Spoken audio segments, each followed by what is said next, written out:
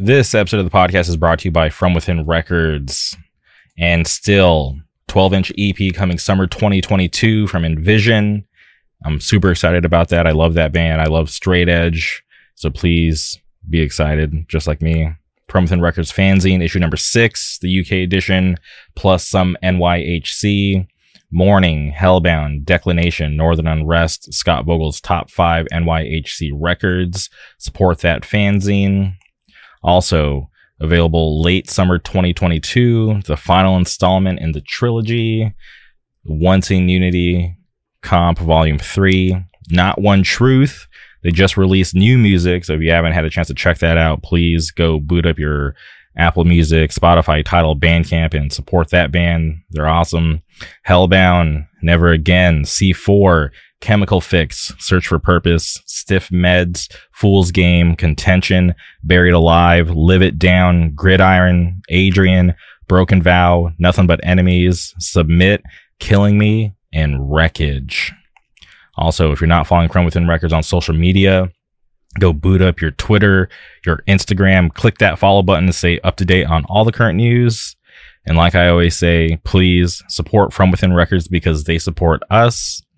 If you're looking for high quality merch for your band, for your business, for whatever, go support my friends over at Good Fortune Printing out of Wilkes-Barre, Pennsylvania.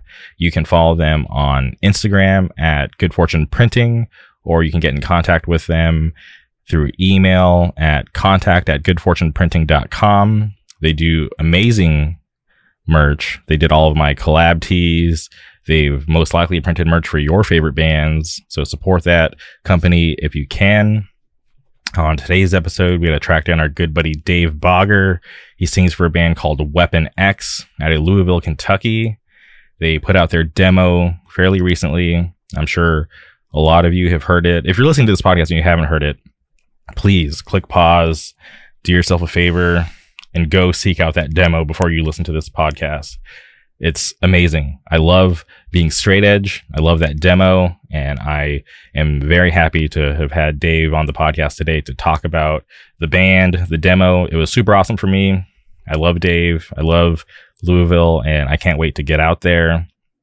But before we get into today's episode, I wanted to talk about this LDB comp that's coming out next month. I was fortunate enough to have gotten sent a copy of the comp, and a special treat for all of the listeners today, I will be premiering a new Weapon X song titled You Can't Outrun, which I'm very excited for. I love new content, especially from Weapon X. This is seriously such a treat for me. I hope all of you enjoy this new song just as much as I did. So please strap in, enjoy the comp song, and make sure to follow LDB on Twitter, on Instagram, on TikTok, which is awesome. I love their TikTok content. I'm a newer player to the TikTok game, and seeing LDB on there posting a bunch of cool record reviews, live sets from shows, it's super awesome. It's a cool and a little bit different way to stay interactive with them. So please support them any way you can.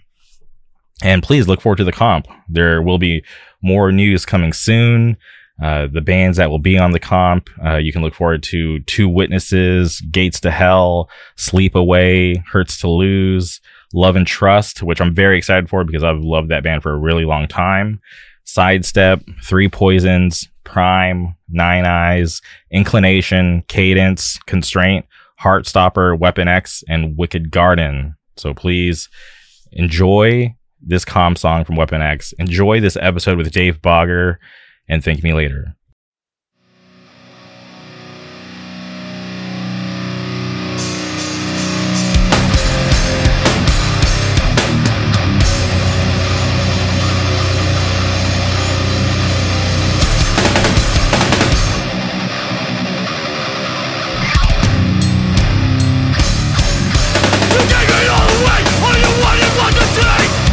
From the start I always down a dark grave. They're falling hard into a brand new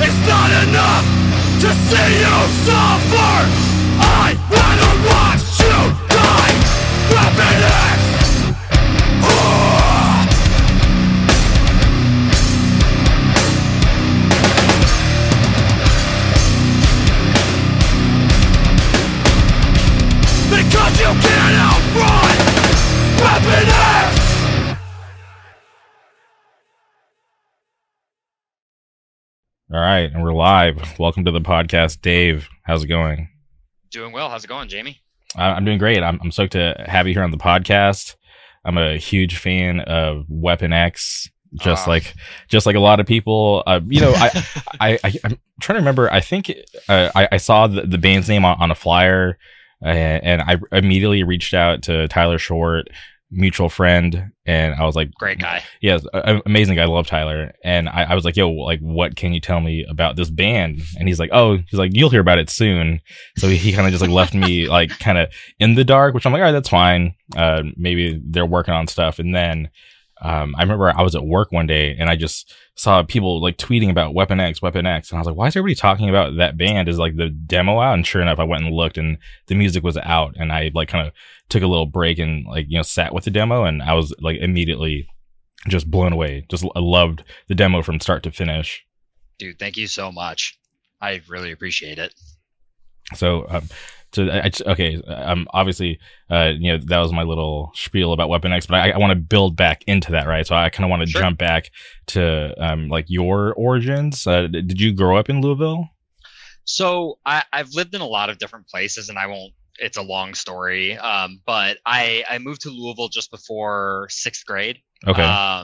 So I would say, like I've spent more time here than anywhere else in my life, and it's kind of where I consider home. I've left and come back a few times, and this is kind of where I'm here to stay now. And I started going to shows in 2003. So it's pretty young. I think I was 14, 15 years old. And I've just been kind of around for a while, going to shows and everything here. So yeah, you mentioned 2003. I feel like we're on a similar timeline because I also started going to shows early 2000s, probably just like a year older than you. But you getting into that music so young, have you always wanted to do a band, or is this just something that kind of came together? Yeah, maybe a little bit of both. I mean, I've always been interested in doing a band. It's just never really worked out until now. It's funny because like the name, the Weapon X name, like I've been sitting on that name for 10, 15 years now, just because I read comics, and I always thought like that would be a cool name for a straight edge band. And a couple of years ago, a whole bunch of us were hanging out in a summer, and somebody made an offhanded comment about like, oh yeah, like now we just got to get Dave in a band. And I was like, oh, like that's probably not going to happen. Like, it's just, and somebody's like, well, what about Weapon X? And I was like, I don't know. Like I've been joking about it for so long that I don't know if it'll ever be a thing. And Isaac was there, and he was just kind of like, okay, like we're going to write a demo, like we're going to do it. And it started to slowly like unfold from there. Like I was like, okay, cool. Like, let's do it. And then a couple months later, like I hadn't really thought about it. And he texted me, and he was like, hey, I've got like a couple of riffs here. Like, what do you think? And from there, it just kind of snowballed. Okay. And you getting into hardcore and going to shows in the early 2000s, when did you decide to become straight edge? Not too long after I started going to shows. I've been straight edge since just before I turned 16. And I'm 33 now, so pretty good amount of time. It was just one of those things where it's like, I honestly, I really loved Throwdown, and I still really love Throwdown. And also like just, was never like much of like a party person, never really into, like drinking or anything. So it just kind of made sense for me at the time, and that's where I've been ever since. That's awesome that you mentioned Throwdown. I always get excited when people, even like people from here, because there's like a whole new generation of kids. It's been like, I don't even remember what the last time they played. The last time I remember seeing them was at Chain Reaction, but I just love when people just talk about that band, because they were very important for me growing up too. And I didn't grow up in Orange County. I grew up in the Palm Springs area, but my friends and I, we would drive out to the Inland Empire, to Orange County to, catch shows. And I got to see Throwdown. I first saw Throwdown when it was like the Haymaker era. So I didn't get to see it with Keith Barney on vocals, but I love Dave as a frontman. So I still think those times were super awesome. So just hearing you mention that band, because I don't want to let that band fade away, because it's No. like, they haven't like completely hung it up, but who knows if they'll ever do anything, because I know they're open to it, but it's just I think it's just a matter of like scheduling and the Yep. right like offer, because for a big band like that to come back, I feel like it has to be worth their while, because Yeah. they're also busy in their personal lives doing other stuff. That's one of those bands that I'm 33, and at this point, like, I don't travel as much for shows, and it's not Hmm. because I care less or anything like that. It's just I've got a career now. It's a little harder to like just fuck off for a few days to go to a show or a fest or something. But that's one of those ones where, like, if they were like, hey, we're gonna play a show in Orange County or something, that's an instant like, okay, cool, like I will buy plane tickets right now and like fly out there. Still one of my favorite bands. They've got multiple records that I've listened to pretty regularly still. Hmm. I think they're, and I don't know, people might laugh at me when they listen to this. I don't really care, but I think they're the best straight edge band of all time. Yeah, I don't know if, yeah, I honestly, maybe because I'm such like a Orange County representative, like obviously, like I don't hide the fact that I'm a transplant, but I just ride so hard for Orange County because of Yeah. bands like Throwdown. Because in my early years, that's like what I long for, is to have a cool local scene with bands doing it like them.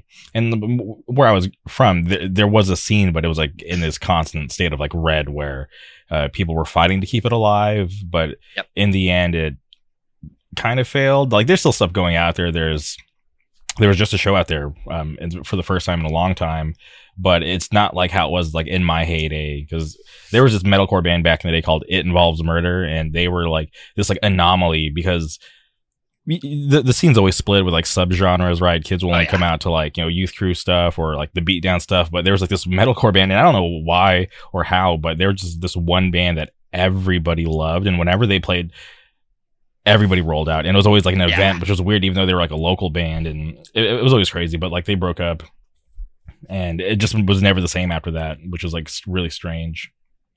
Well, what's crazy too is like that whole set of Orange County bands from like that time period were all fucking awesome too. I Hmm. mean, you had Throwdown, Bleeding Through, 18 Visions, like it's all the same people. At least early on, it was the same like 10 dudes Hmm. cycling in and out of all of those bands, and all of those bands were unbelievable. Like just unreal bands. And you mentioned how there's like a lot of like splits along subgenres, and I feel like because I think you and I have a pretty similar experience. I feel like when I was a kid, and probably when you were a kid, that wasn't as much of a thing. Like, you would see, you know, like metalcore bands touring with like hardcore bands, and like Hmm. for the longest time, like I didn't have it in my head that there was like this like split. It was just all hardcore to me. You know what I mean? And Yeah. that's kind of like, obviously, like, I, now that I'm a little older, I kind of recognize the differences, but like I still don't. I look at it kind of all the same way. Like, if it's music made by people that are involved in hardcore, even if it's not strictly, I don't know, like hardcore punk, like I don't really see the point in having like the super hard delineation, because like if the ethics and the mindset is there, does it matter all that much if they play metal riffs over punk riffs or like whatever? Does that Hmm. make sense? I excuse me, I totally get it, but excuse me, I don't know what's over my throat right now, but people just like to get like nitpicky, and it's weird that they want to put up these walls to kind of separate all of us, when in turn there's so many people who love multiple genres. Yeah. And I feel like I'm one of those people who think it's like a treat when I roll up to a show and it's a mixed bill and I get a little bit of Love it. everything. And I don't mind if I go to a show and it's all like heavy bands or all Mhm. youth through stuff, but I think it's just that much more fun, because maybe you're right, it does feel like a throwback to when we were younger, when those lines were like way more blurred. Yep. And I also, like, I don't know, the way that I look at things is the more people that get into the things that I'm into means the more that those things will be able to like thrive and grow, and those communities will get better. So I think mixed bill shows, even if it's like genres of stuff that I don't really care for, I think mixed bill shows are fucking cool because it might like some kid, like I might be there to see, you know, whatever, like hardcore metalcore band, whatever, and some kid might be there to see a pop punk band or something, but they might hear the other bands and think like, oh, like that's kind of cool, maybe I should check that out. And that's how, you know, that's how you find new shit. And I think it's cool, and I think that that's something that should happen more nowadays. Yeah, I feel like there's starting to be like a turn, right, where people are starting to not be afraid to kind of like, you know, think outside the box and maybe start a band that isn't what is cool at the moment, and and you know, they care about more what they actually want to play, and they'll just kind of find out where they fit in versus like, you know, caring about, you know, being the next hype band or, you know, being popular. They just, you know, go out and do their thing and you know, just figure it out. Yeah, no, I think that's how it should be, and it's awesome. You know, again, the more people that are into the things that we're into theoretically means the more that those things will be able to grow and flourish, and you know, that's always a good thing. Yeah, I definitely agree, because I see those tweets about, you know, people wanting to quote unquote gatekeep, you know, which is always funny because you know, good luck with that. There's you know, the internet. You're not really gonna yeah, these days it's just not a thing. Yeah. And I think it's like a funny as a joke, but sure, you never know who you could be turning away. So I'm of the mind where like, yeah, I want to try to be as welcoming as possible, right? I'm not going to be everybody's friend, but I'm at least going to be nice enough to, you know, be welcoming, but I might not be your friend because, you know, people are weird, whatever. But you know, excuse me. When people play in these bands, you know, that are different genres, they don't even know who they might be influencing because they don't know everybody in the room, and they're not, you know, in tune with everybody's tastes. And, you know, it could just be one lucky night where somebody hears this riff or the band sounds super tight that night, and they're like, okay, cool, I want to start something like that. Exactly. Yeah. And, you know, with the whole point of like gatekeeping, the way that I look at it is like, the people that want to be involved and around will be involved and around and stick around. Hopefully, you know, hopefully they have a good experience, and like, and then the people that don't, or the people that are there for like the, you know, the wrong reasons or whatever, they're going to end up, I would say for the most part, those people are going to end up like, you know, moving on at some point anyways. So I don't feel the need to like make that something that I need to take on myself to do. You know what I mean? I want to focus on like, I, you know, keeping things cool and like welcoming and going well, you know, in the places that the place that I'm involved in and the people that I'm involved with. 100%, because we don't have an infinite amount of time here, as far as we know. Who knows, maybe the simulation will restart, but I want to like, I always just want to try to maximize like my happiness and the fun that I'm able to have, because you're right. I honestly think that those like, you know, fakes, those people who are here for the wrong reasons, they will succumb, you know, over time, because they're going to get exhausted themselves to try to put on this fake persona, or they might find some other interest where they think they might, you know, be way more popular in, or whatever reason they leave. I always like to think that you know, it'll just work itself out. Like the weeks and the posers, they never last. And trust me, like, as long as we've been around, like I'm sure you've seen just as many people come and go as I have. Yep. And you know, at this point, I don't even think I care when that happens. If somebody decides this isn't for me anymore, or even if they don't make that decision and they just kind of fade out, like, you went to some shows, you maybe had some fun, you got something out of it, who gives a shit? You know, like, it doesn't, for the most part, I don't really think that kind of thing is going to impact me directly. So like, I don't care if somebody, you know, I don't feel any type of way about somebody moving on or whatever, unless they're, I don't know, an asshole about it. But I mean, I could probably, if I had to, I would really have to rack my brain to think about how many times I've seen that actually happen. So. Yeah. And I've seen all the, you know, the interesting takes about people needing to grow up or, you know, moving on or whatever. And that's fine. For me, ever since I got into hardcore, I've had like this thirst for wanting to find like the next good band. Cause right. It's like, I feel like I find a band, listen to them, cool. That's like knowledge gained, and now they're on this like this roster that I have internally, and I know about the band. I'm like, all right, cool. If I found that good band, who's next?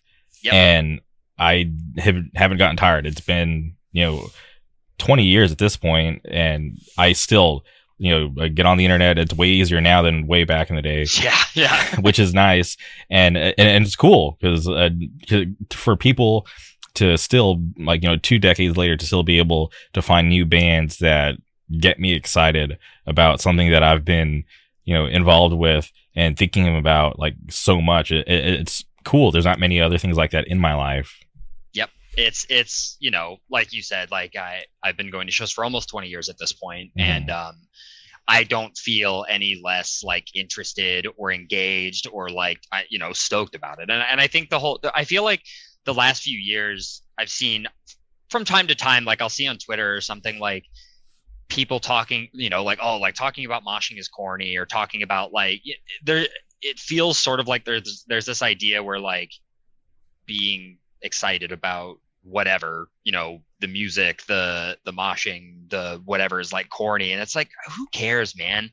Maybe it is corny. I don't fucking care. I don't have the energy to worry about whether or not I'm being like cringy about something that I like. I actually had like a thought about that this morning. I have a buddy, shout out Tommy. He sings for this band called Broken Heart, or excuse me, Broken Heart. His last name is hard. I'm totally mixing things up. He sings in a band called Broken Vow. Sorry, Tommy. Sick band. But he's currently on tour with Anxious, and they're on tour with Boston Manor, Higher Power, and Trash Boat. And he posted a video to his Instagram story of him, singing, with Trash Boat, and I was like, that's so cool, because I really enjoyed that band, and I got to see them like years ago when they were on tour with the Newfound Glory. Then they just kind of went dark, and a lot of bands, from their area don't really make it out to America that often. So I was like, maybe they're never coming back. But when this tour got announced, I'm like, all right, cool. I get to see them again. And then getting to see one of my friends sing with them and just look like he was having a blast on that tour, I was like, okay, I'm going to message him and tell him that, like, that video is sick and that I love Trash Boat. But I was like, this dude's like way younger than me. He might think I'm corny. But I'm like, whatever. He might actually appreciate this, because who knows? People like, I'm just like, whatever. I'm just going to let him know how I feel. And, he's obviously a friend, and, he liked the message, and it was like, he didn't say anything weird to me. But I was just like, I don't care. If people think I'm corny, I'm just going to just keep doing what I normally do. Yep. And I think that's the most important thing, because like, again, if we, I'm sure at some point everybody's going to do something that somebody else is going to look at and be like, oh, like that's corny. But like, if you're not hurting anybody, if you're not like bumming anybody out, who gives a shit, man?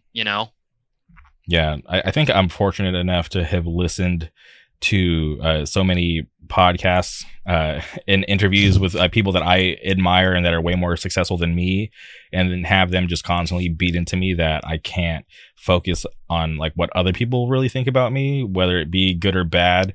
I just gotta stay focused and just keep doing what I want to do, because if I focus on too much of the good, I could get build up an ego and lose sight on why I'm actually doing the things that I'm doing.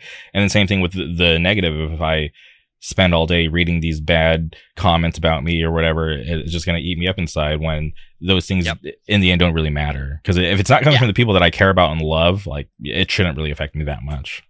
Exactly. Yeah. I mean, if somebody wants to think the worst about you, but they're not somebody who's either going to try to have a conversation with you about it, or they're not going to, I don't know, come beat you up about it, why should you give a shit? Yeah, I love going to sleep at night knowing that my haters have to see me on their timeline, because I've talked to so many bands, and I continue to talk to so many bands that I know that people will listen to that don't like me, but they still have to see me get retweeted and posted on their timelines, and they can't do anything about it. So suck it, haters. You can't stop me. But yeah, it's cool. But I'm really interested in you coming from Louisville. You've got to see it kind of rise from people not really caring about the Midwest and it being like a flyover state, and and there's always been good bands from there, but people just never really took it serious. But for you to have been there for so long and see it kind of grow into what it is today, like, how has that been? it's really fucking cool, man. Like you know, I don't want to like the Midwest, the middle of the country is like kind of a hard space sometimes to tour through because like, the drives are really big and that's not to say we have it any, like, oh, like it's so fucking hard like here, like compared to anywhere else, but like it can be kind of tough to like, keep things going here versus like some other places where there's like lots of big cities, like, in quick succession, 2-3 hour drives and you can hit a bunch of big cities. And that's awesome. Like, I think it's great that, there's places where it's maybe not quite as difficult to get that going, but it's really fucking cool. Especially, I feel like the last few years of LDB have kind of been a really good, like meter stick for that, because I think people have seen, 2019, 2020, and then this past year and kind of realized like, with like the lineups getting as crazy as they are and like people watch the videos and they're like, oh damn, like Louisville's actually a cool city. And it feels good. And I don't mean that in like a egotistical way. I don't mean that in like like my city is cool, but like my city is cool. And it's nice that like people are kind of maybe thinking about like, oh, like maybe I'll go to that fest next year, or maybe I'll come out to this show there at some point, because like I think what we have going on here is really cool and really special. And like a lot of people here bust their asses for it. And it's nice, it's nice that it's finally starting to show outside of just the surrounding area. Mm-hmm. I used to have this friend, shout out Natalie. She used to, talk about, I'm flying out to Midwest Blood Fest, and all of us in California be like, wow, why? You're a weirdo. Like, who do you know out there? And she's like, oh, I got friends. And every year she would go and still goes. And, props to her to, kind of have that foresight to, be down to support a scene like yours before it was cool to do that. It's like, and I think like, again, using the fest as kind of like a yardstick for the growth of just how things are in Louisville in general.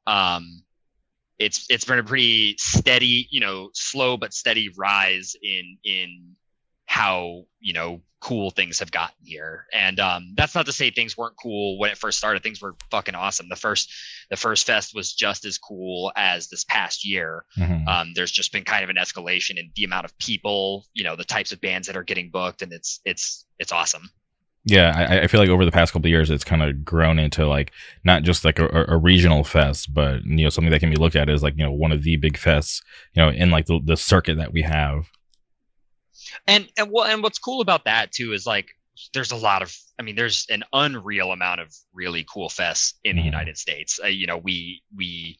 There's like, you can constantly see the best bands in hardcore, in cool cities all around the country. And it's nice that, like, I think it's cool that, maybe like some people are considering LDB to be in that bracket, I guess.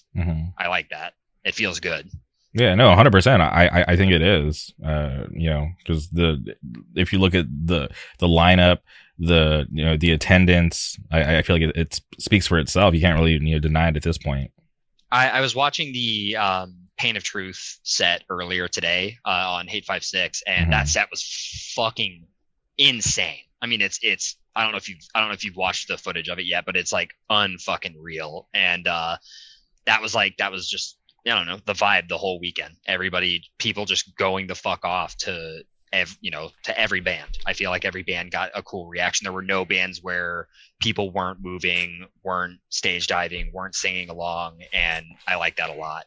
Yeah, and shout out Pain of Truth. I think they're right now like one of the busiest and hardest working bands in hardcore. So easily, and they're I've seen them a handful of times now, and every time has been unbelievable. They played a show a few months before the fest at this place that we had shows at for a little while called Flora. And that show, it was with Age of Apocalypse, and I think Anxious was on that. It was really fucking Chemical Fix, I think, was on it too. Really fucking cool show. And kind of a mixed bill show, which we were talking about earlier. And that was like the craziest show that I've seen in Louisville. That was just like a regular show since I was a kid. Like I remember watching Age of Apocalypse and Pain of Truth and just thinking like, holy fucking shit, this is unreal. Yeah, and those are, you know, two newer bands, which is awesome. So, and Oh yeah, you know, both from New York, you know, killing it. Shout out New York Hardcore. Shout out Long Island. Shout out the Hudson Long Valley. Island. Yeah, I mean New York is it's unreal right now. There's so many fucking good bands coming out of there. Yeah. Okay. Well, you know, finally getting back to Weapon X, you know, how long did it take for you guys to come up with the demo? Because I remember you mentioning, you know, Isaac had hit you up and, you know, mentioned that he had a couple of things written. So from that point, you know, how long did it take and what was the process? So that was like all around 2020 when it kind of started to gather steam. And Isaac and Trey wrote, you know, musically they wrote pretty much everything between the two of them. And the first thing that they like had like, okay, we've got a full song like ready to rock was our comp song. There's a comp coming out on LDB of all Louisville bands, and they you know kind of brought that to all of us, to me, Brian, and then you know Trey and Isaac brought in there like, okay, like what do you guys think? This is like a fully completed track that we were thinking about using for like the Louisville comp. And from that, so that they probably had that song like mostly together minus, you know, lyrics first chunk of 2021. Mm-hmm. So they, you know, a lot of the end of 2020 and into 2021 was, you know, writing of like riffs and drum parts and everything. And then once that song was, you know, put together, it all started to happen pretty quickly. They would have a song ready to rock, like, okay, hey, no, we have another demo song like every few weeks at that point.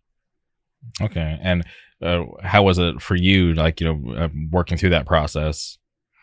So I've never been in a band before. Mm-hmm. So it was a little like, I'll say this, I'm really lucky that everybody else in the band, you know, Trey, Brian, Isaac are all like super, you know, they know what the fuck they're doing. Mm-hmm. like, you know, I think that's putting it lightly. They, you know, and that I think made it a lot easier for me than maybe it would have been had that not been the case. Because any time that I was like felt any doubt or I'm not really too sure what to do here, like they knew exactly how to drive that whole process forward and how to drive everything forward for, you know, recording and getting stuff written and getting stuff ready to go. So it could have been way harder for me, and because they know what the fuck they're doing, it wasn't. That's cool. I'm happy to hear that you're able to have, you know, that kind of support and kind of have a smooth process and, you know, creating this demo. And not every straight edge band is the same, right? Obviously there's like, I feel like there's levels to what kind of straight edge band you are. But when I listen to Weapon X, this is just one of those like in your face, like we're going to, you know, have songs about straight edge. Like we're proud to be straight edge. How did you land on, you know, being that type of straight edge band versus being a band that, you know, is a straight edge band, but they don't, you know, even talk about straight edge in any of their songs?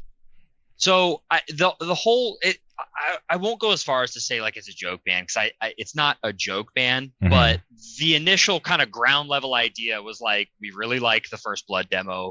We want to write something that's just super just like heavy and like obnoxious and like kind of tongue in cheek, you know, like First Blood demo with like very in your face, like obnoxious straight edge lyrics. That was kind of the whole like idea behind putting that demo together. And, you know, we wanted it to be very clearly like, this is a straight edge band. Like, we are about being straight edge, and not to say that, you know, not every straight edge band has to be like that or is supposed to be like that or anything. Like there's a ton of really good straight edge bands right now that don't necessarily constantly throw it in your face, but that's what we wanted to do.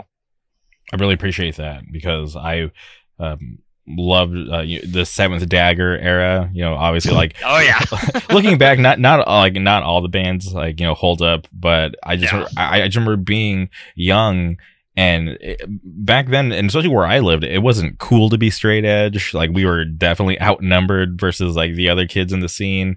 So, we used to get in fights over us being straight edge, people trying to like, bully us and make fun of us.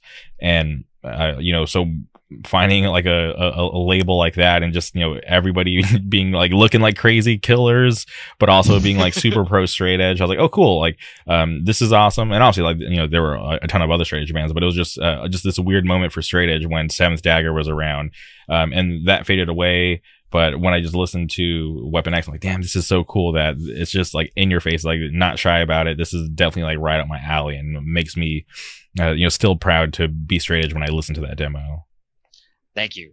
Like that's like what we wanted out of it, because like, again, I've been straight edge for a pretty long time, and we're all pretty serious about being straight edge, but we also like, ultimately the idea of it was just to do a like fun, heavy, obnoxious band. And that was kind of the goal from the start. And I'm really happy with how it all came out. Yeah, me too. I was super stoked about it. I was like, they're like one of like two bands that I was like super bummed that I couldn't go to LDB to see, because like top of my list, Two Witnesses. Yeah, dude, those are my fucking. I've known a couple of like Mo, the singer of that band, is a guy that I went to high school with. Okay, and then it's funny. Jim, he plays guitar in Two Witnesses, and he wrote everything. I'm pretty sure mostly everything. I met him 12 years ago to the day 2 days ago. Oh, wow. And we were having a conversation about that last night. It's pretty funny. But yeah, I love Two Witnesses. I think they capture a super distinct. I honestly, I love every band in Louisville right now. Mm-hmm. That I think every Louisville band, right? And I'm biased because it's my city and those are my friends. But I think we have a lot of really cool bands right now, and I'm really excited about it. Yeah, 100%. The Louisville comp is going to be fucking awesome. Okay, I'm not, okay, to be clear, I have the comp. I've listened to it. Super awesome. But yeah, I'm not sure how much I can say because I don't want to make anyone upset. Yeah. But I will say that listening to that comp, I was like, wow, there are so many good bands on this comp, and I'm really stoked for it to get released and people to hear it and kind of, if they're not already in tune, I'm sure that's going to put a lot of people on notice, because like there's a really good variety when it comes to that comp. I really hope so. And again, we're all biased towards our cities and our people and our bands, but I think there's a really cool mix of like, genres and styles like on that comp, like, and I just, I like all of those bands. I like all of those people. And I hope that when it drops, I hope people like it, because I think it's really good. Yeah, no, I'm sure people are going to be super into it, because like I said, there's a lot of good bands, like front to back. That comp is easy to listen to, because sometimes I'll put on a record and I'm like, okay, like this is this track, I can't wait for it to be over so I get to the next one. But I'm not sure if what I got is like the final, track, placement, but the way that it is, the way I got it, I enjoyed it. And like I said, it was easy to listen to, and, not something that I felt like a chore. It was just like something that I was like, having fun the whole entire time. Yeah. What was I going to say about this? I was thinking of a thing that I was going to say about this, and I just totally fucking dropped it a second ago. Yeah, I don't know. I lost it. Okay, maybe it'll come back to you. Yeah. That happens from time to time. Okay, so the demo drops. Just curious about the day. Was there any particular reason, for that date that it came out, or was it just like the day you guys decided? So what's funny about that is, we were recording, because it took us a little while to get everything like recorded, just because like Isaac. Like Trey is pretty consistently on tour with Dare, and like Isaac is, busy with like Knocked stuff and like other stuff. And so we recorded over the span of a few months. And the last song that we recorded for the demo was actually the Sunday before the fest. And we sent it off to Bricktop like first thing Monday morning, and they were fucking incredible. They got it, mixed and mastered insanely fast. And basically our only goal was to try to get it out as quickly as possible before the fest. We wanted to have we didn't want to play the fest without anything out, just because like I feel like one, it's important to me that since we had the opportunity to be on the fest, I wanted to make sure that it wasn't like it didn't come across as like, oh, like we're just riding on the laurels of like, I don't know, like who's in the band or whatever. Like I wanted to make sure that we had music out and we could show like, yes, like this is a real band and not just something we threw together for this fest or something like that. So it wasn't like an arbitrary date. It wasn't like hey, we want to get it out by this Wednesday. It was literally just, that was after we finished recording the last song and it getting mixed and mastered, that was the earliest that we could get it out before the fest. Okay. And no, I think it's awesome, and happy that I was able to work out to get it out, so close to the fest. Yeah.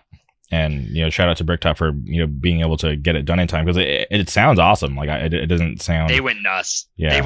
They went ape shit on it. Like again, having never been in a band, I don't know what the fuck any of these processes were like before any of this. And when Isaac sent us like the first mix of it, I was like, oh my fucking God, this sounds like a almost completely different, like this sounds nuts. It's crazy how much of a difference it made.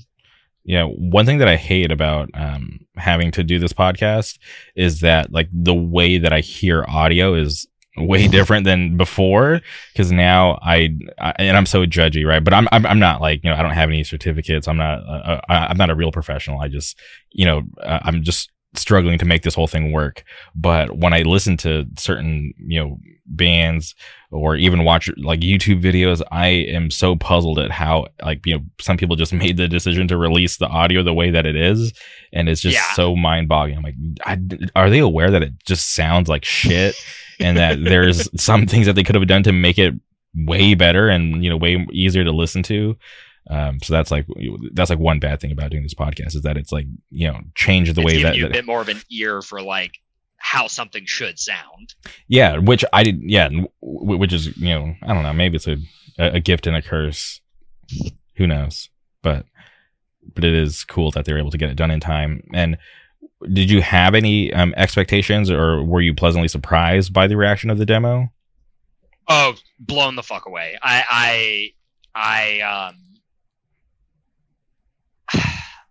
It's weird because I don't know how to talk about this without sounding like egotistical, and that's not my intent or goal at all. Mm-hmm. I am really, really stoked about the response that we've gotten. It's a little shocking that like it seemed to have reached as far as it did, but I'm really like thankful to everybody who's, given it a listen, and everybody who's like said nice things about it. It's unreal to me. It's way more than I ever would have or could have expected. That's awesome. And I think that just speaks to how good the music actually is. And obviously there's like, a fuck ton of people that are still straight edge out there that, probably, really identify with that record. When I listened to it, I remember I reached out to Tyler. I was like, hey, Weapon X is fucking awesome. And Tyler is Tyler, for people who don't really know him. He's so out of the loop, just the way that he lives his life. So I feel like I'm always breaking his own news to him, because I hit him up about Weapon X. Oh, yeah. And he's like, oh wait, is it out? And I'm like, yeah, it's out. And he's like, oh, awesome. And then even like a week or two ago, I texted him. All he said was Canada, and he's like, what are you talking about? And I'm like, dude, like Inclination to playing Canada, that's cool. And he's like, oh, did that get announced? And I was like, what? That's so fucking funny. I was like, dude, how am I? I'm like, okay, I get it. He chooses to not be on social media as often as I am, which is fair. But I do think it's funny when I do break his his own news to him. That's hysterical. It's really funny because that's maybe one of the most Tyler like things that you could have told me, and it's so in line with like just him as a person, and it's very fucking funny. Yeah, but I listened to the demo and I reached out to him. I'm like, dude, I need to have somebody from the band on the podcast. And then he told me, he's like, all right, he's like, I'm gonna text you Dave's number and figure it out. So yeah, he texted me and he was like, "Hey, like, are you cool with me, giving Jamie your number?" And I was like, "Yeah, like, absolutely." And yeah, so I'm happy to be here. no, thank you. I'm happy that you're here. And you mentioned First Blood a couple times, which is funny because that was one band that I was reminded of when I listened to the demo. And I'm not like friends with the singer Carl, but he's been on the podcast before, and he will be back on. For anyone who's listened to his first episode, Carl will be back on the podcast. But I sent well, I say him, but it's like I sent the demo to the First Blood Instagram because he runs it all. But I'm curious if he's seen it yet because he's obviously like in another part of the world. And I'm not sure. I know they and I also know that they're pretty busy. Like I know they tour Europe like constantly and shit, which is fucking awesome. Yeah. That demo, I'll be honest, that like, and again, people might make fun of me for this. I don't give a shit. That demo is probably my favorite hardcore demo of all time. The split with Blacklisted is some of my favorite on both sides, is some of my favorite hardcore music ever written. I really love that band a lot. My only tour that I've been on was I was doing merch for a local Inland Empire band called Every Man for Himself, and they were on the road with First Blood for their California tour. So yeah, I remember Every Man for Himself. I liked a lot of like the California like IE bands. Oh really? Time. So yeah, that's wild. Okay, yeah. So I was on tour doing merch for them, and I got to do like a week with them. So I got to see, so every night I got to see Every Man for Himself, Death Before Dishonor, Bloodline Calligraphy, and First Blood. God, that fucking rock. That's like such an of the time lineup, and it's so good because that's a show that like, when I was a kid, had I seen a flyer for that coming through Louisville, I'd be like, oh yeah, like I'm fucking there. Like, and it's funny, I actually saw Death Before Dishonor in Cincinnati like a week ago. Okay. And it's the first time that I've seen them in probably, God, 10, 12 plus years. Like, it's been a really long time since I've seen Death Before Dishonor. And it was fucking great. It was awesome. They sounded great. They played a really cool mix of shit. Some shit that I didn't, newer stuff that I didn't recognize as well. And then they played like, it was awesome. Yeah, no, I truly respect that band. The singer Brian's been on the podcast before, and I just think for them to be doing it for so long, I feel like sometimes people take them for granted. And I specifically reached out to Brian. I'm like, like I love Death Before Dishonor. Like when I was young, getting into hardcore, watching Boston Beatdown, and like wishing I was born in Boston so I could have been a part of like that Boston scene. Like I rode my bike. So at the mall, what was the store? It was at FYE, the music stores that used to be at the mall. I don't fucking remember, but I used to always have them order like CDs and DVDs for me. And I had them order Boston Beatdown Volume 2. And I remember riding my bike to the mall to like go pick it up and buy it, and then like racing home to watch that. And it's funny that you mentioned that specifically. It was like legendary back in those days. Yeah. Like it's like, have you seen it? I'm like, no, I haven't seen it. And then I remember I bought it. I don't remember why, but we were in Huntington Beach for some reason, and we were at some record store and they had it, and I was like, I gotta buy this. And obviously, it was like passed around our friend group. I don't know who had it last, but it never got back to me. But obviously, you can go find clips of it on YouTube. I don't even know if you could even find a hard copy these days. But good luck. But I recommend it because obviously, it's like a time capsule. Yeah, because it's something accurate for the time, and I think for people who came after, I feel like it's a really important thing to see what they had to go through and what things were like back then for that scene, because like a lot of shit they went through, and like the bands that spawned out of there became some of the biggest bands ever, and to influence a lot of people to this day. So I always have a lot of respect for that Boston scene, and I always want to make sure that people don't take Death Before Dishonor for granted. Even though they've been around for a long time, like they're still, I think, an important band.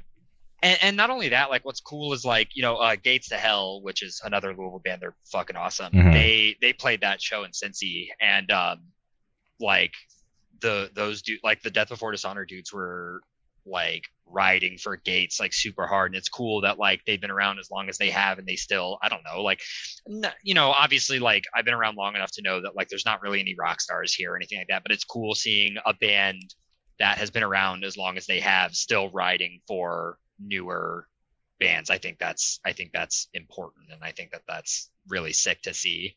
Yeah, and they've always been like that. And for longtime listeners of the show, Oh yeah, they've heard this story before. But I used to play in a hardcore band back in the day, and my buddy Jeff Yuma, who still books shows to this day in Yuma, Arizona, he had booked my band, and we were playing with Death Before Dishonor and a couple other bands. I can't remember who else was on the bill, but in that part of Arizona, they don't do the time change for like daylight savings. So we're driving to the show, and my buddy Jeff calls me. He's like, "Yo, where are you guys?" And I'm like, "What are you talking about? We're on the way." And he's like, "Dude, we didn't do the time change. Like, did you forget?" And I'm like, "Oh shit." And he's like, "Yeah." He's like, "You guys are very late." And I was like, "Fuck, like, what do we do?" And he's like, "You guys are going to have to headline the show." He's like, "I'm sorry, but like, there might not be anybody here, but yeah, just show up." And sure enough, we got to the show. Everybody had left except for Death Before Dishonor and like our 5 friends from Arizona. They stuck around and watched us, which I was like, damn, this is this that touring. rocks. Yeah, this is this touring band that didn't have to stay, but they were so down that they waited and watched us play this really awkward set, but we're really cool about it and not pissed off at us for being late. That fucking kicks. What a cool story. Yeah. Like what a cool thing. Hardcore rocks. Yeah, for sure. Yeah. So that's why like I just have a lot of respect for that band, and I don't want people to take them for granted just because they've been around for a long time. Completely agreed. Okay. Well, as far as Weapon X, there's the comp song, and I haven't said this, but for people who are listening to this episode by now, they will have heard the comp song because it premiered at the beginning of this episode. But oh, awesome. But I'm just curious, past that, are you guys working on any new music, or are you just kind of letting this, kind of chill and let people kind of bond with it? So I know like Isaac and I think Brian have already started kind of like doing initial work on new songs. So yeah, I mean, we're definitely going to do something else. I don't know how soon that's going to be. Clearly Noct is on tour right now, and Dare's about to go to Europe. So, everybody else is pretty busy with super cool shit. And I that's one of the things that I'm kind of stoked for about this band because, Noct is always going to be busy. Dare's probably always going to be busy. And, we just kind of get to do stuff on our own time when we're able to. And that means there's not really much pressure or stress or anything like that. And it's fun. We just get to have a good time with it. Okay. And as far as like, playing shows, obviously you got that taste at the fest. Are you wanting to do more, or are you happy with like, just, doing things when you can? I like, we all definitely want to do more. I know all of the guys are, we all want to play shows. It's just kind of where we can fit it in. Mm-hmm. We might have some stuff coming up that I don't think I can talk about yet, but okay. hopefully, we'll be doing stuff soon, and I'm excited. Okay, awesome. And for people like me who miss out on the fest, will there be any merch available? I do think yeah, I think we're gonna do another run of the shirt that we did at the fest. Even that day we were like, fuck, like maybe we should have made more. The fest was just could not have asked for a better first show in general. It was way far beyond, again, anything that I ever would have expected as far as reaction and people buying shirts, and it was just very humbling, very fucking cool. Okay, well, I'll keep my eye open for that and try to get one, because my buddy Eric plays in Dare, so I saw I think it was I can't remember, it was either him or his girlfriend Kelly wearing one, and I didn't say anything, but I was like, damn, I'm so jealous. I really want one of those shirts. We'll make sure you get one. Okay, definitely appreciate that. Yeah, that's something we definitely talked about. Like, okay, like clearly we probably need to make some so that everybody that wants one can grab one. So Mhm. Okay. Well, hell yeah. Well, I'm super stoked on the band, and definitely looking forward to seeing Weapon X do more. But one thing that I am curious about, I was browsing your Instagram, noticed that you're into video games. oh yeah. So I'm just curious to know, what are you currently playing, and like, do you play on a PC or do you have a console?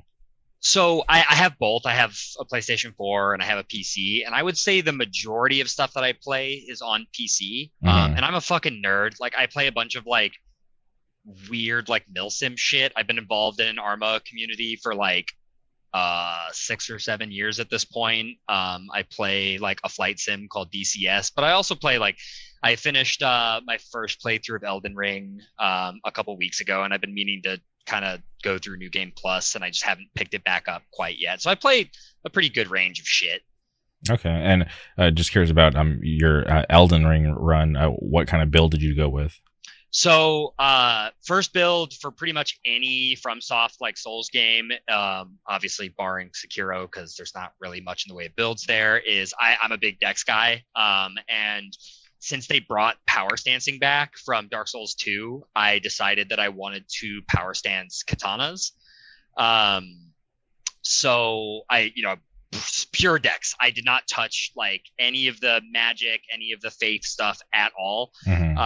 I grabbed Yura, the Bloody Finger Hunter. He's got a really long katana called the Nagakiba, and I murdered him for it. Hmm. Mild spoilers, I guess, but I murdered him for that, and then a buddy did the same thing and gave me a second one. So I did basically most of my first playthrough with two 9 foot long katanas. And then when I beat Melania, I switched one of those for her weapon. Okay. So pure Dex, all power stance katana the entire way through. Pretty much, I didn't block, didn't parry at all. I'm really happy that Elden Ring was, or is as successful as it is, because I feel like it's kind of turned as like a pop culture thing. Oh yeah, Because for people who were familiar with FromSoft before and played Demon Souls, Dark Souls, and even games like Bloodborne. You mentioned Sekiro. Yep. I always thought those games were awesome just because it actually presented a challenge, and it was like just unforgiving and super interesting as well, and like deep lore. And for Elden Ring to get this popular, I was just like very pleasantly surprised, because I had like friends who are like casual gamers like ask me if they should buy Elden Ring, and I just had to I had to give them like a fair warning. I'm like, I was like, I would recommend it because it's like, in my opinion, like a really awesome game, but just know that you're probably gonna hate your life. Yeah, it's hard. Like, and I would go as far as to say it's easily one of the best games I've ever played in my life.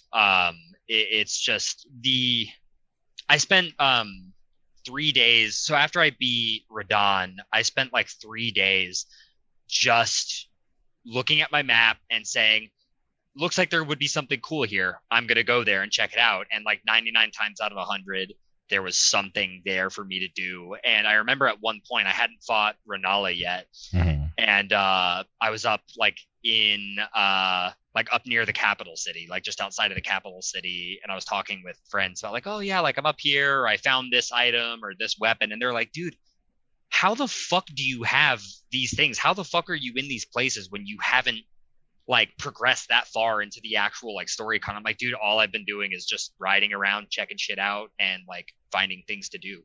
And I had a blast that entire time. There was never a point where I was like, okay, I'm getting kind of over this, or I'm getting kind of bored with this. It's such a well-made game from top to bottom. The amount of content there is that they packed into it is absurd. It's stupid.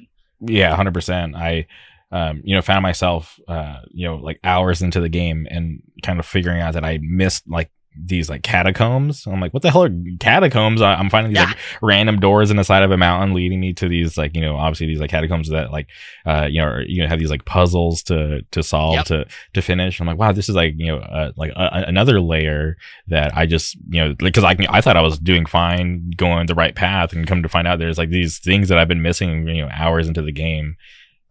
It's super fun. I can't recommend, and I maybe I'm wrong, but I feel like this might be like the most like user friendly one.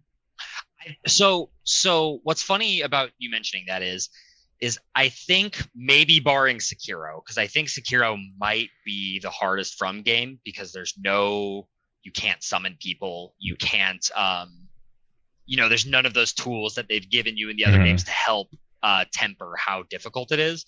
But I think barring Sekiro, Elden Ring is the hardest from game, but you have so many different tools that you can utilize to mitigate that. And I think it's part of why I feel okay with recommending it to people, because it's really hard. It's harder than any of the Dark Souls. It's harder than Bloodborne. It's harder than Demon Souls. But you have so many different ways that you can play it, and so many different tools that you have access to, whether it's like crazy ass magic, summoning people, the ashes that you can summon. Like it's unreal. I want to announce that I never beat Sekiro, because I think that was like it's fucking hard. That's one game that like almost like mentally broke me. I don't remember the name of the boss, but there was this monkey, and it had it was like Guardian ape. Yeah, it was like an undead monkey, and I remember like I got through the first phase and I was so excited because I thought I beat him. And then there was the second phase. And I'm like, really? Are you kidding me? Like, I have to learn the second phase? Well, and what's funny about that part is they when you beat the first phase, it does the thing that it does for every other boss, where it says, what does it say? It does the thing where it's like something defeated, and you're like, okay, like I'm done. And I'm really glad that like when I played it, I didn't have that spoiled for me, so that when he fucking picks his head up, it's like, what the fuck is going? I don't know. It's great. Yeah, that I had to revisit that, and also I'm hearing like after the fact that was like originally supposed to be like a new Tenchu game, which I had no idea. Yeah, I love Tenchu as well. I'm really into like I like FromSoft a lot, and there were rumors, either end of last year or earlier this year, that we're getting Armored Core. Like another Armored Core, and nothing has really come out since then. And I am very impatiently waiting to hear if that's what like they have on deck next. Yeah, and now I'm trying to think. That the Souls type game is so awesome. Oh yeah. Yeah, they're like amazing for creating that. And like, have you ever tried like Neo? Yeah, I never played the second one, and I've been meaning to for ages, because I've heard if you like the first Neo, the second one does everything that it did better. And, Team Ninja is the fucking shit. So Neo's a blast. And I keep meaning to pick up Neo 2 on PC, and I just haven't done it yet. Yeah, I think the only one that I haven't tried is Code Vein, right? Is that I haven't tried Code Vein. It's one of those things where it's, I've had friends that have played it, and they're like, it's anime Dark Souls. So, you'd probably like it. And I that's another one that I've been meaning to play. I always was interested in trying The Surge. It's like the super like sci-fi industrial Souls game. It looks really cool, but I haven't played that either. Yeah, I remember, was it like for like Jeff Keighley's his like little conference that he does. I forget what the hell he calls it. But there was like rumors that there's supposed to be like a Final Fantasy like Souls game. Interesting. Yeah, and I'm just like I'm just a sucker for anything Final Fantasy, so I'm like, same. Okay, like I would love to play something like that. Okay, wait, I didn't even know you like Final Fantasy, but I love Final Fantasy. I grew up, so like I would say I'd have a hard time placing it in here, but I think Final Fantasy 6 is easily in my top 10, and if honestly 7 probably is too, in my top 10 games of all time. So that's funny that you mentioned 6. I bought the Pixel remaster on Steam, and I tried booting into it, and it just is like takes me to this black screen. I'll just say like now loading, it'll like flash for like maybe like 30 seconds, and it just like stops flashing. Doesn't open. And yeah, and I thought maybe something was wrong with my PC. I like uninstalled, reinstalled like so many times, and then in like the community forums on Steam, they're just like, yeah, if you have like an NVIDIA graphics card, like it's just not gonna work. And yeah, and I was weird. Like, yeah, it was a weird thing, and it really bummed me out because I was, well, not because I spent my money, but also I was just really bummed that I wasn't going to be able to, experience the Pixel remaster. So yeah, I need to check that out because I haven't looked into the Pixel remasters at all. But dude, 6 is, if you haven't played it, 6 is unbelievably good. I think it's got one of the coolest like central casts in all of Final Fantasy, because that's a big thing for me. Is whether or not the central cast is interesting and compelling, and I think 6 is near or at the top of the list as far as that goes. Interesting. Okay. I always have to ask because I'm biased when it comes to Final Fantasy X. That's my favorite Final Fantasy. So I'm curious, like how you enjoyed that, or if you even enjoyed it. Okay. There's layers to it. Me. So I don't like a lot of the central cast of Final Fantasy X. I love Auron. I'm not big on Titus. I think Yuna is a really cool character. Okay. So I'm iffy about 10 because on one hand, I think a lot of the gameplay stuff they did is phenomenal. I think the sphere grid is really fucking cool. I think Blitzball is one of the like most fun and also like one of the most well fleshed out like kind of side things that you can do, because you've got Blitzball, you've got Triple Triad from Final Fantasy VIII, and those kinds of like they're side things, but like there's a good amount of content to them. I think Blitzball might pound for pound be the best of those. I used if you would have asked me like a few years ago, I'd have said, yeah, like fuck Final Fantasy X, I don't like it. But I think my stance has softened on it over the years because I think there's enough about it that I do like, that that it counteracts the handful of things that I don't like. Also, some cool shinfo that I found out not too long ago. The guy that sings Another World was a straight edge dude, I think from the UK, that sang for a straight edge band over there, and I thought that was like just a funny little link or like a funny little piece of shinfo. That's crazy. I never heard that before. Okay, well, that's cool. I definitely like hearing people's opinions on Final Fantasy X, whether they like it or not. Because for me, I'm just a sucker for that story, right? Oh yeah, I do. One of the things that I really like about the story is that I think at the end I like that it's not necessarily wrapped up with like a nice bow tie. Like it's not necessarily a bad ending, but it's also not necessarily like a super happy ending where everybody kind of comes out of it like on top. And I think I like that. There's some layers to it. Wait, so how did you feel when they announced Final Fantasy X-2? So I've never played X-2. I have been told by like a not insignificant amount of people that it's actually really fucking fun. I would agree because they make it interesting with like all the costume changes when you switch classes. So it just makes it fun with like just like the amount of like different combinations you can have, and just I think the three girls, right? Yuna, Riku, and Pain. I think they're super awesome. Just like Pain being like a newer character, because they didn't have to like introduce like a new character to the series, but I'm happy that they did, and I think it's worth playing. It's not like the best, but just to try something different. The first Final Fantasy to get a direct sequel, it was a good effort. And also, like, I feel like because I think some people have this bias against it just because it's a direct sequel and, like, Final Fantasy isn't supposed to have a sequel. But, like, heavy spoilers here for anybody that hasn't played it yet. But, like, if you look at the Final Fantasy VII remake, that's not a remake. Yeah. That is a sequel disguised as a remake. I think. That's how have you played the 7 remake? No, if I'm being honest, I have not, because I do not own a PlayStation. Breaking news. Yeah, it sucks that it's only on PlayStation, because like I want to play Intergrade, which is like the I don't know how much content it adds, but I know like Yuffie shows up in Mhm. it, and I can't because I don't have a PlayStation 5.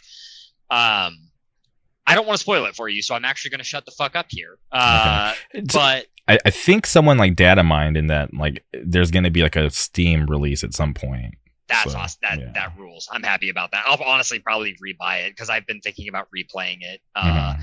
But yeah, if you get a chance to when you get a chance to play it, we should circle back around because I would be interested since you like Final Fantasy. Mhm. I would be really curious to hear what you think about where they take it. Okay, and you mentioned you're like really into like the core class. Are you a fan of like a smaller roster versus like a bigger roster? Um, I think it depends because like Final Fantasy 6 and 7 have I would say reasonably big rosters. Like if we're Mhm. looking at the original games, and those rosters are fucking awesome. But then if you look at hot take, I love Final Fantasy 15 because I think the core cast of 15 is unfucking believably good. Mhm. I think the four guys on the road trip have like they're really cool characters who have really interesting motivations and all of their interactions with each other are like I think really well written and really compelling. And that's like a pretty small cast when it Mhm. boils down to it, but I really like that too. So I think it just kind of depends, on how everybody's written. Yeah. Did you ever play Chrono Cross? Yeah. Oh yeah. Yeah, I feel like that's like a little too extra when it comes to A little like bit too much. yeah. Because there's like there's like hundreds of characters, but I'm like, yeah, I only like two. Like, give me the little like goblin spriggan person and like the little alien that you can unlock, Yeah. and I'm good. Yeah. I will say Chrono Cross is another game that as a kid I did not really appreciate or care for, but as a game that ties directly back into Chrono Trigger, Hmm. as I got because I love Chrono Trigger. As I've gotten older, I think I appreciate Chrono Cross a bit more in that regard because they do some real wacky shit with like the kind of Chrono Trigger like timeline fuckery and everything, and I like that a lot. Okay, and like obviously like Final Fantasy is like one of the best series ever. But Oh yeah, as far as like other RPGs, do you follow? Like, did you ever play like a Super Mario RPG or oh any? yeah. Like, dude, so the Super Nintendo is my favorite console of all time. Okay. I think pound for pound, like if you were to ask me, hey, give me your top 25 favorite games or whatever, so many of them would be Super NES games. I love Super Mario RPG. I love Castlevania. I love I'm trying to think of other big RPGs and like RPG franchises. Yeah, I was thinking like like the off like you ever play like Xeno Blade? Yep, I played. So I haven't played like the only one that I've played is the PlayStation, the first PlayStation one. Is that Xenogears? Yeah. Yeah, I played Xenogears, and I know that there's not really any relation between Mm. that and like Xenoblade and all of that. But like I've always been nominally interested in those, just because I mean they're JRPGs, and at a base level, like I like a lot of JRPGs. So I need to take the dive into those. You know, by recommendation, like my buddy Nate, shout out Nate. We play Apex together like all the time, and he was talking about this Yakuza game, Like a Dragon, and he was like, "Dude, this game's so fun! Like, I just got like a dildo as a weapon, and it's kind of wacky." I'm like, "Okay, that sounds kind of interesting." And he's like, "Yeah, like it's turn based. It feels like a throwback, but it's really good." And he kept talking about it. And one day I was like, "All right, fuck it, I'm just gonna buy it and see what it's like." And I fell in love with that game because it was like everything that I love about RPGs, and like I could not recommend that to like anybody who's even like remotely like a fan of that series or even like JR that type of game. Like go pick that game up. It's perfect. so it's funny that you mentioned that because this is another conversation I was having like within the past few days.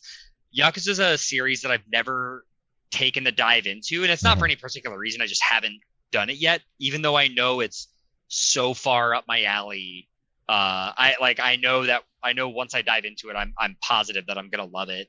And from what I understand about Like a Dragon, the main guy that the main like director loves Dragon Quest. And he was like, hey, we've done, 5 or 6 games with like kind of the action RPG style. Like, I want to do Yakuza with Dragon Quest mechanics. And I think that's, one, it's really cool. And two, it's really fucking funny that, you've got this sudden shift into like this very traditional JRPG like style of gameplay. After doing so many games where you're not really doing that. I think that's funny and cool. Yeah, but also to be able to pull it off so well, for it to be so well received, it says something about that game. Yeah, I've been told that like a Dragon's like, the Dragon Quest stuff that they do in it is like awesome, that they fucking nail it. And like Metal Gear Solid is my favorite video game franchise of all time, and people have told me like, you love Metal Gear. Yakuza feels similar in terms of like in terms of the tone of it, because sometimes it's very like tongue in cheek, very like kind of goofy, and then sometimes it's very like melodramatic and over serious, and it flips wildly between those extremes. And they're like, so yeah, you need to play Yakuza. So one day soon, I'm gonna take the dive. Okay, I'm interested to hear your thoughts on it. But now you have to bring up Metal Gear. Oh, God, I get sad when I think about that series. Where did they go wrong? Here's the way that I look at it. Like, I think by the time Metal Gear Solid 5 was coming out, I think the franchise was always going to be on borrowed time at that point, because I think from like 2 onwards, Hideo Kojima didn't want to do Metal Gear anymore, and he kept getting tapped for it by Konami. And I'm okay with it, because like I love Metal Gear Solid 3. I love Metal Gear Solid 4. I love Metal Gear Solid 5, even if 5 is like a technically, incomplete game.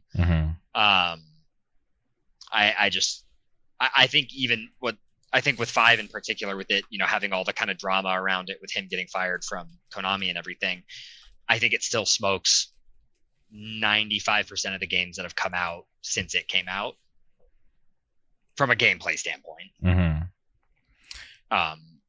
There's few games mechanically that I can think of that just feel as good to play as Metal Gear Solid 5 does.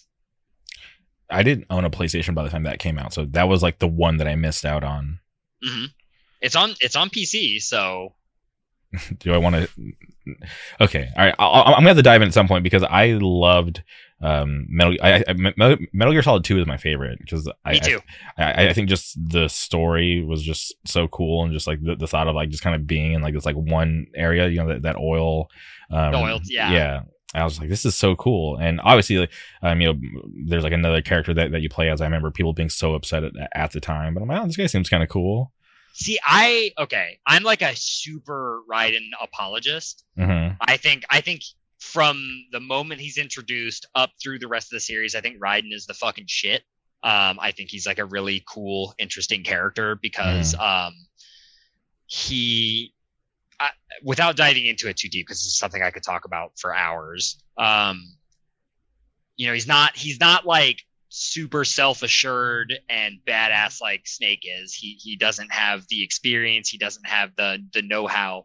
He's a guy who finds out over the course of Metal Gear Solid 2 that everything that he does, everything that he knows, everything that he recognizes in his life is a sham. Like it is all, a simulation. It's all a lie. And he still endeavors to do the right thing, to finish what he's supposed to do. I think that's fucking cool. And then eventually turns into a badass. Did you ever play Metal Gear Rising?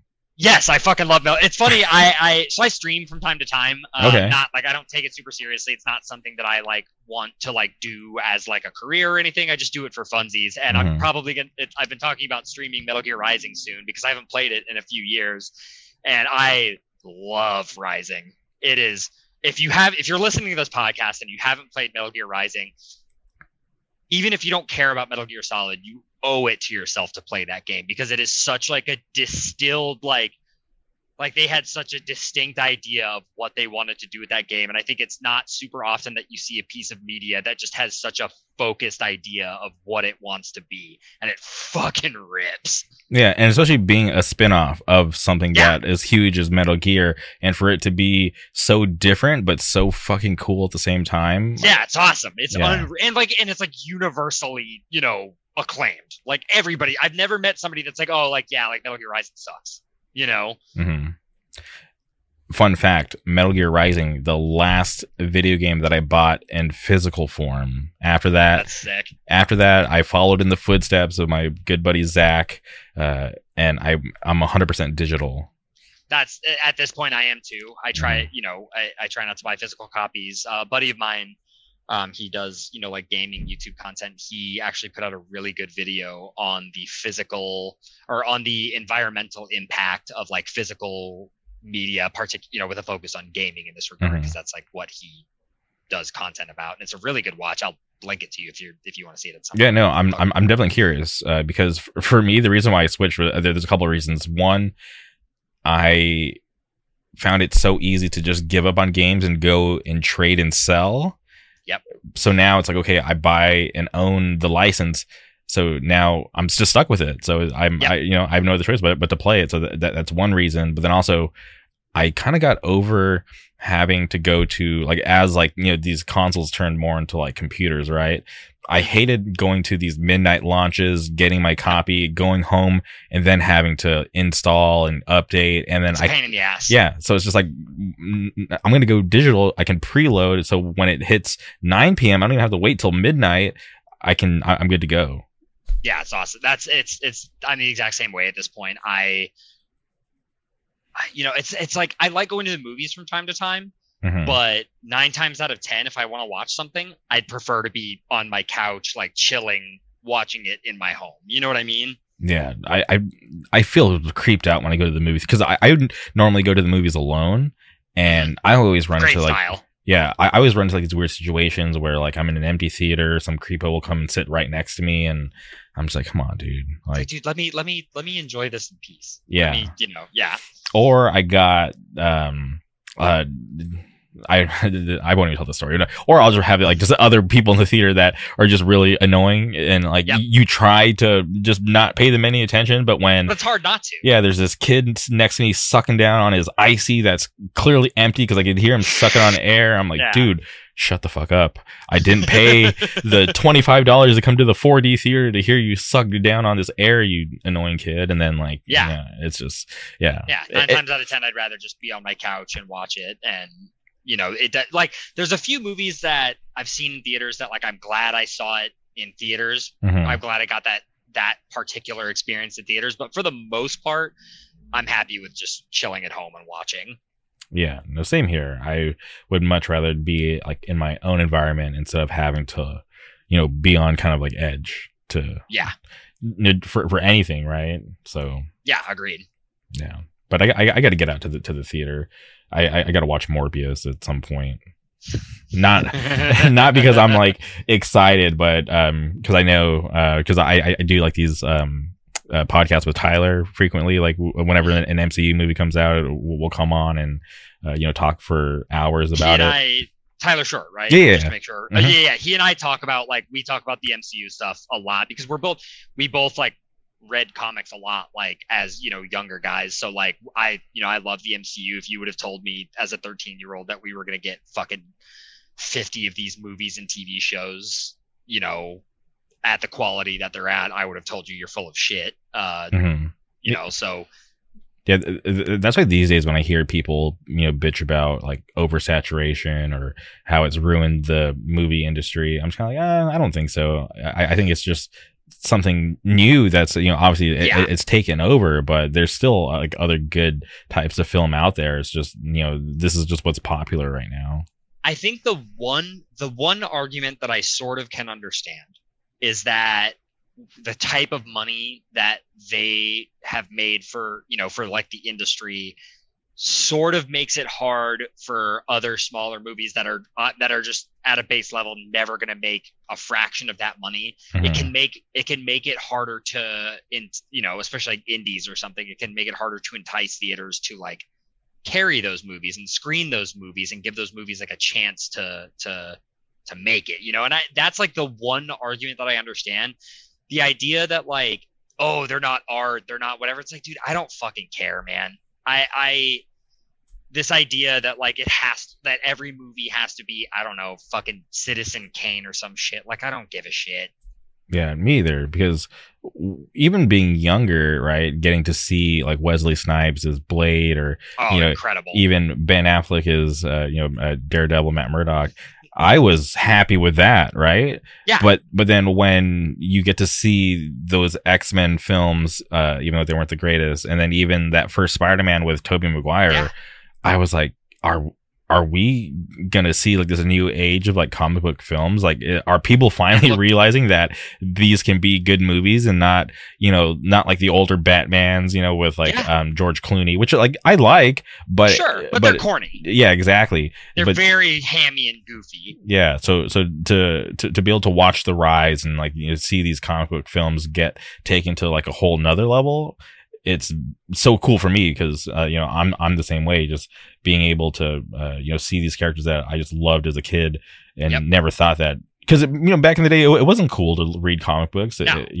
I wouldn't say that I never got like beat up for liking comics or anything, mm-hmm. but comics were very much like a niche, a niche thing. They weren't mm-hmm. And now, and what's funny about that is, before, using Guardians of the Galaxy as an example, prior to that coming out, that was very much a team of and roster of characters that, like, if you didn't read comics, like most people could tell you, oh yeah, Spider-Man, mm-hmm. oh yeah, the X-Men.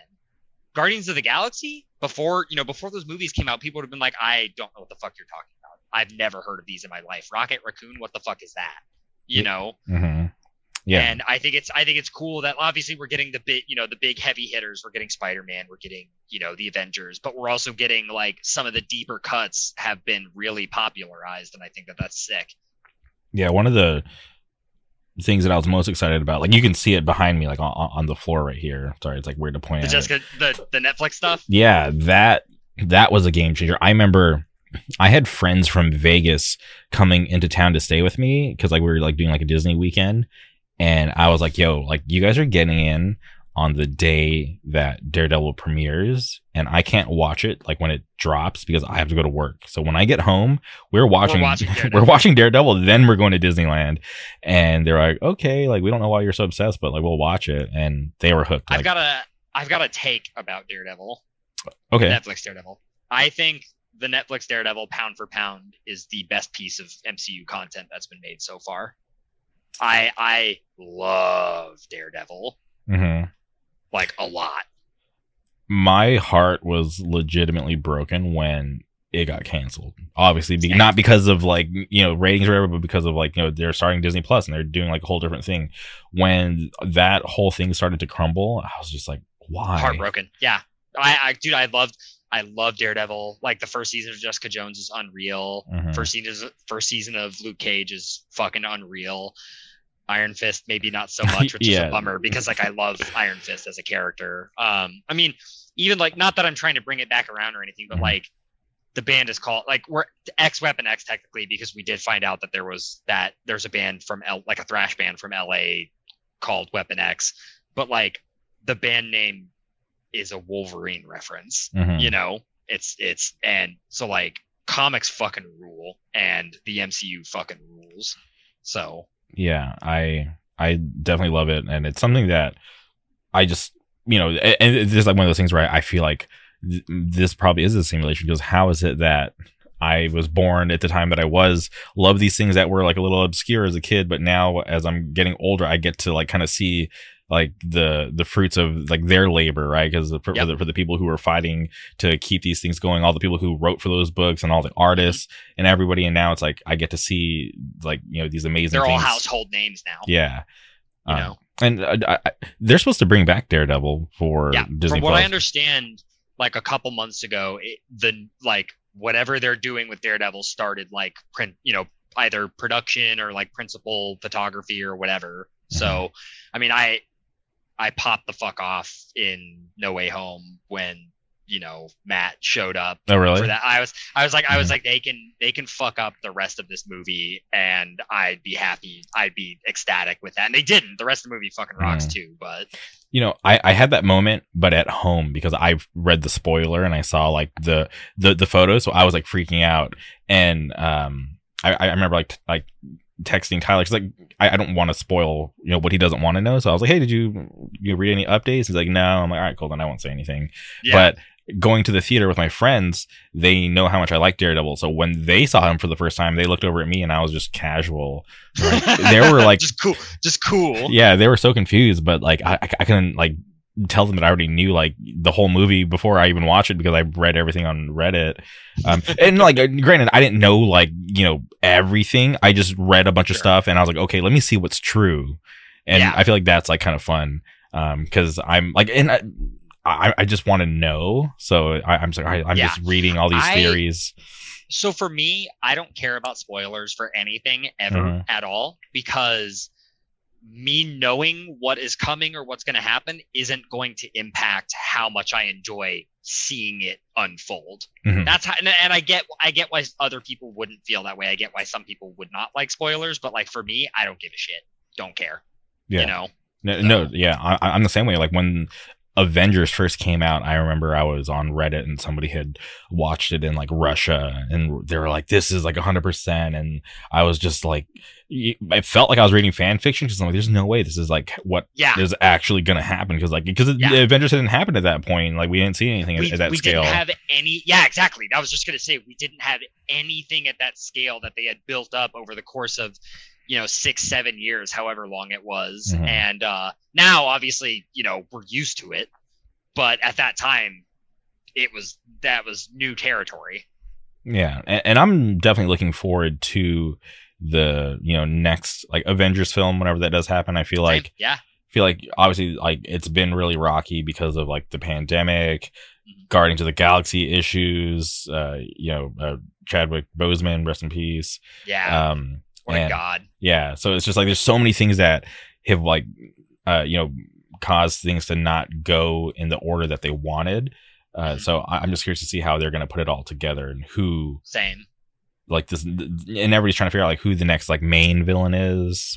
One of the things that I'm really excited about because like they did the Netflix stuff, but the Netflix stuff, even though technically it is MCU, it always felt kind of sequestered off into its own like little corner. And same with like Agents of S.H.I.E.L.D. Like it never felt like you would see stuff from the movies come into Agents of S.H.I.E.L.D., but you'd never see stuff from Agents of S.H.I.E.L.D. come into the movies. And now with like the newer run of TV shows with Moon Knight and Scarlet and WandaVision, and it seems like they're finally starting to break down that barrier between the television side of things and the movie side of things. And I'm really excited to see what they do with that.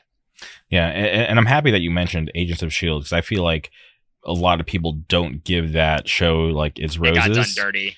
Yeah. It got done dirty. Because like it was rough, the first half of season 1, but you saw the progression and the budget rise with like the CGI getting better. And then they had the Nick Fury cameo, and it's awesome. Yeah. And like they do so much cool deep cut shit in it. Like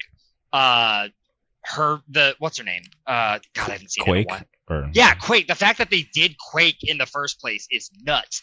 They did fucking Deathlock like really early on. They did Ghost Rider. Like they did so much cool kind of deeper cut stuff that like I remember like they'd be setting something up, and as I kind of when they first revealed like Deathlock, I was like, oh shit, like, and it's a shame that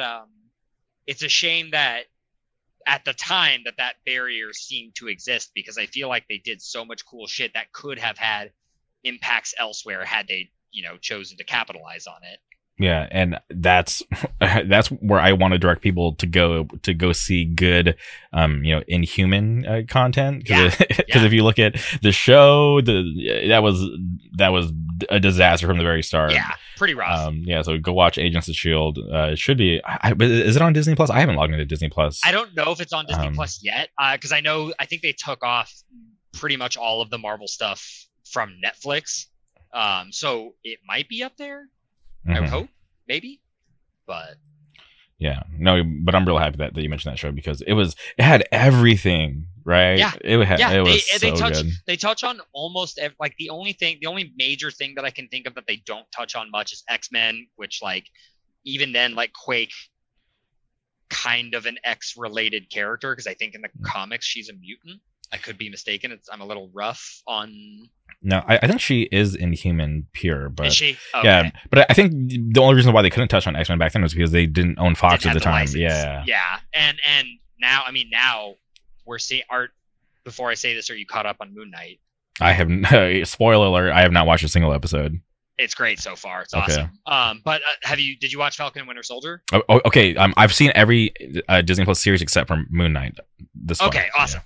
They straight up go to Madripoor in Falcon and Winter Soldier. And that Madripoor, like, even though, like it does show up in Captain America comics and everything, that is an X-Men thing.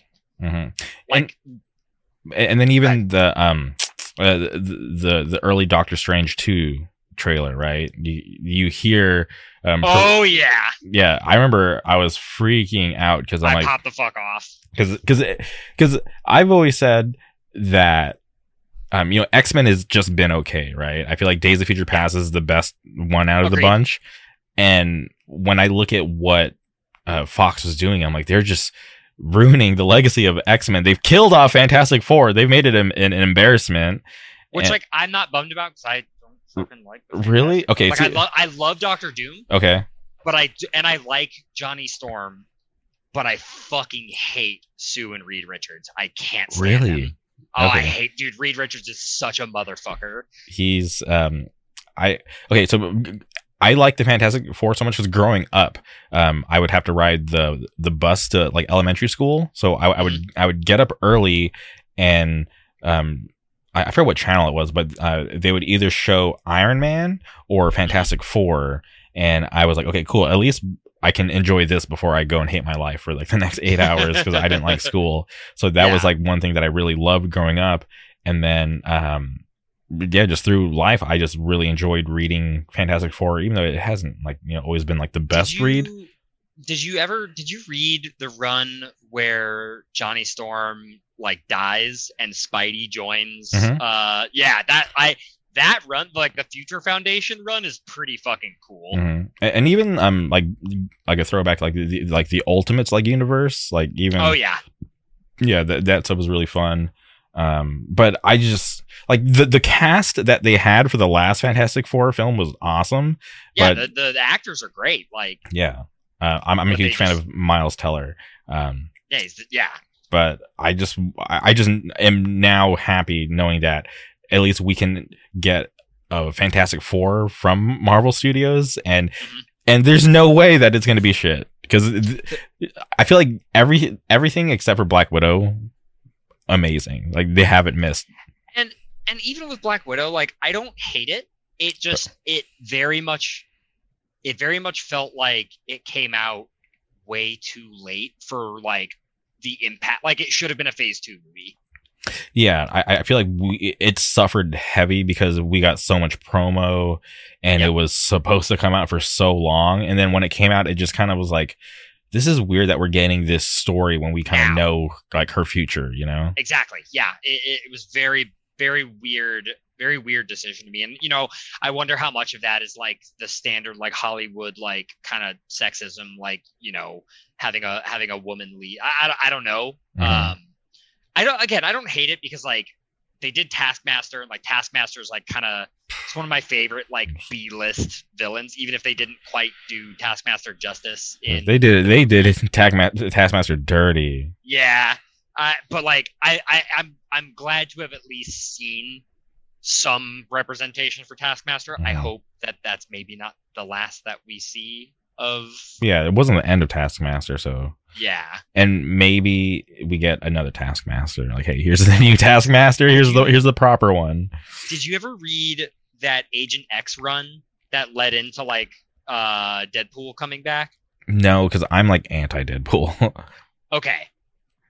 Let me try to change your mind here. Okay. I think 90% of people who wrote Deadpool, especially in the last 20 years, have sucked shit at it because they focus on the funny haha meme factor of Deadpool. And I think that that's a wasted opportunity because like if you look at his character history, if you look at his origins, he's a super fucking tragic character.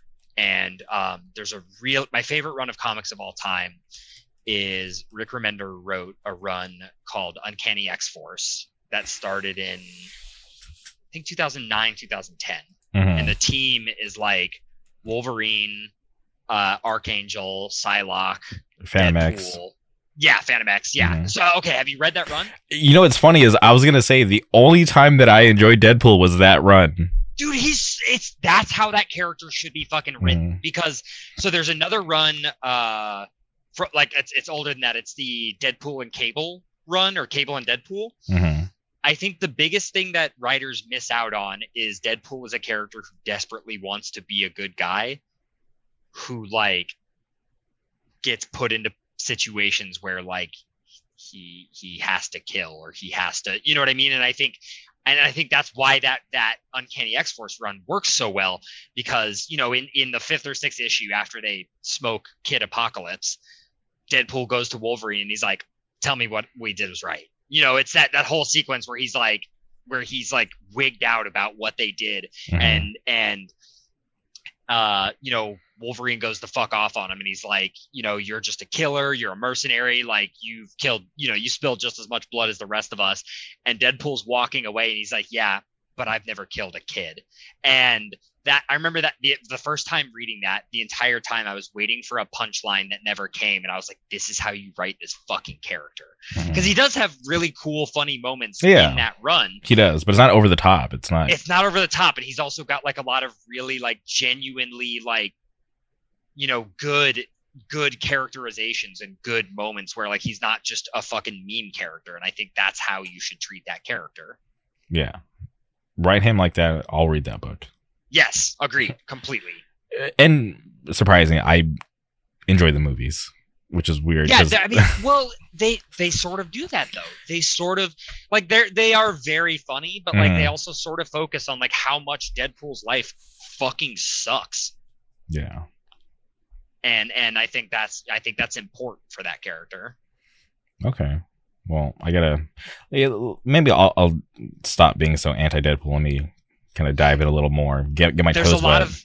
Will, listen, I'll text you about this because you know, comics, like I think you and I could probably talk about this for literal hours. There are good runs buried in the shit. There's a lot of shit to sift through, but there are good runs that exist of that character. Yeah, and that's one thing that I've learned over the years from like reading comic books, because I used to follow the characters, right? I'm like, okay, like I still have characters like Iron Man, Daredevil. No matter who's writing, you could put the worst writer on that book, I'm gonna read it just because I'm like, those are like my guys. That's how I'm with Spider-Man. Like I will read pretty much any Spider book.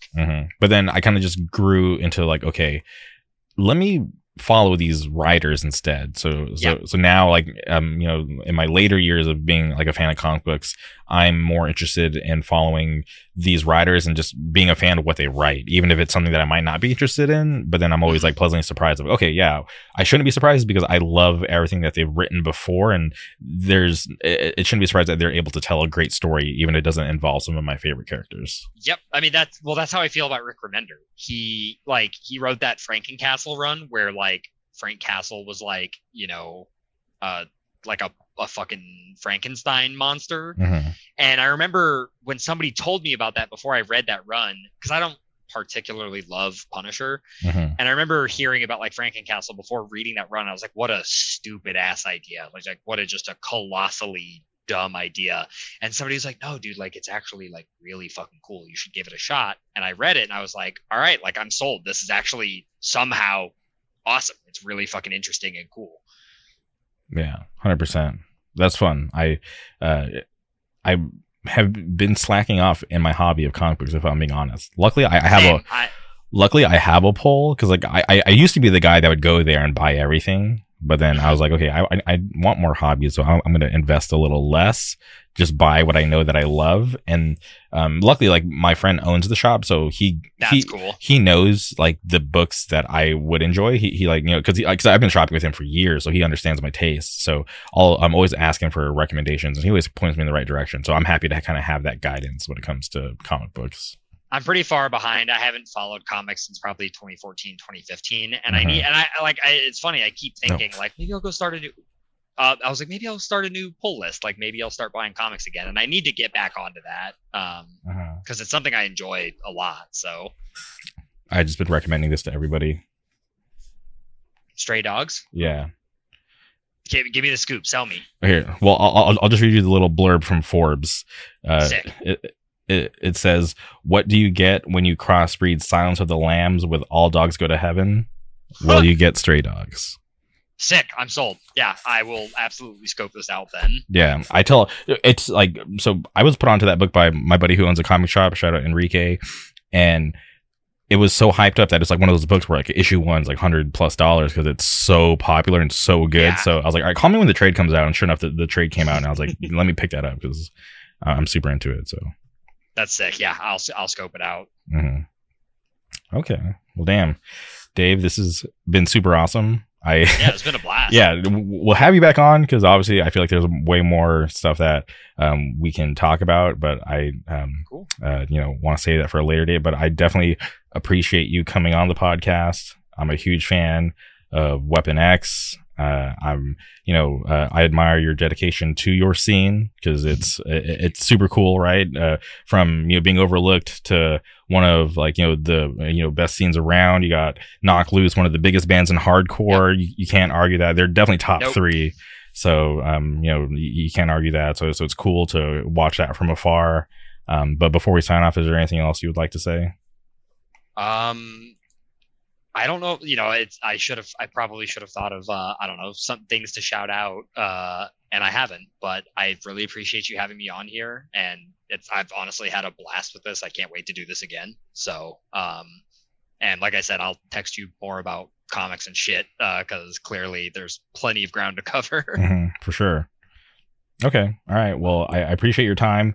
Thank you everybody for tuning in, and we'll be back soon.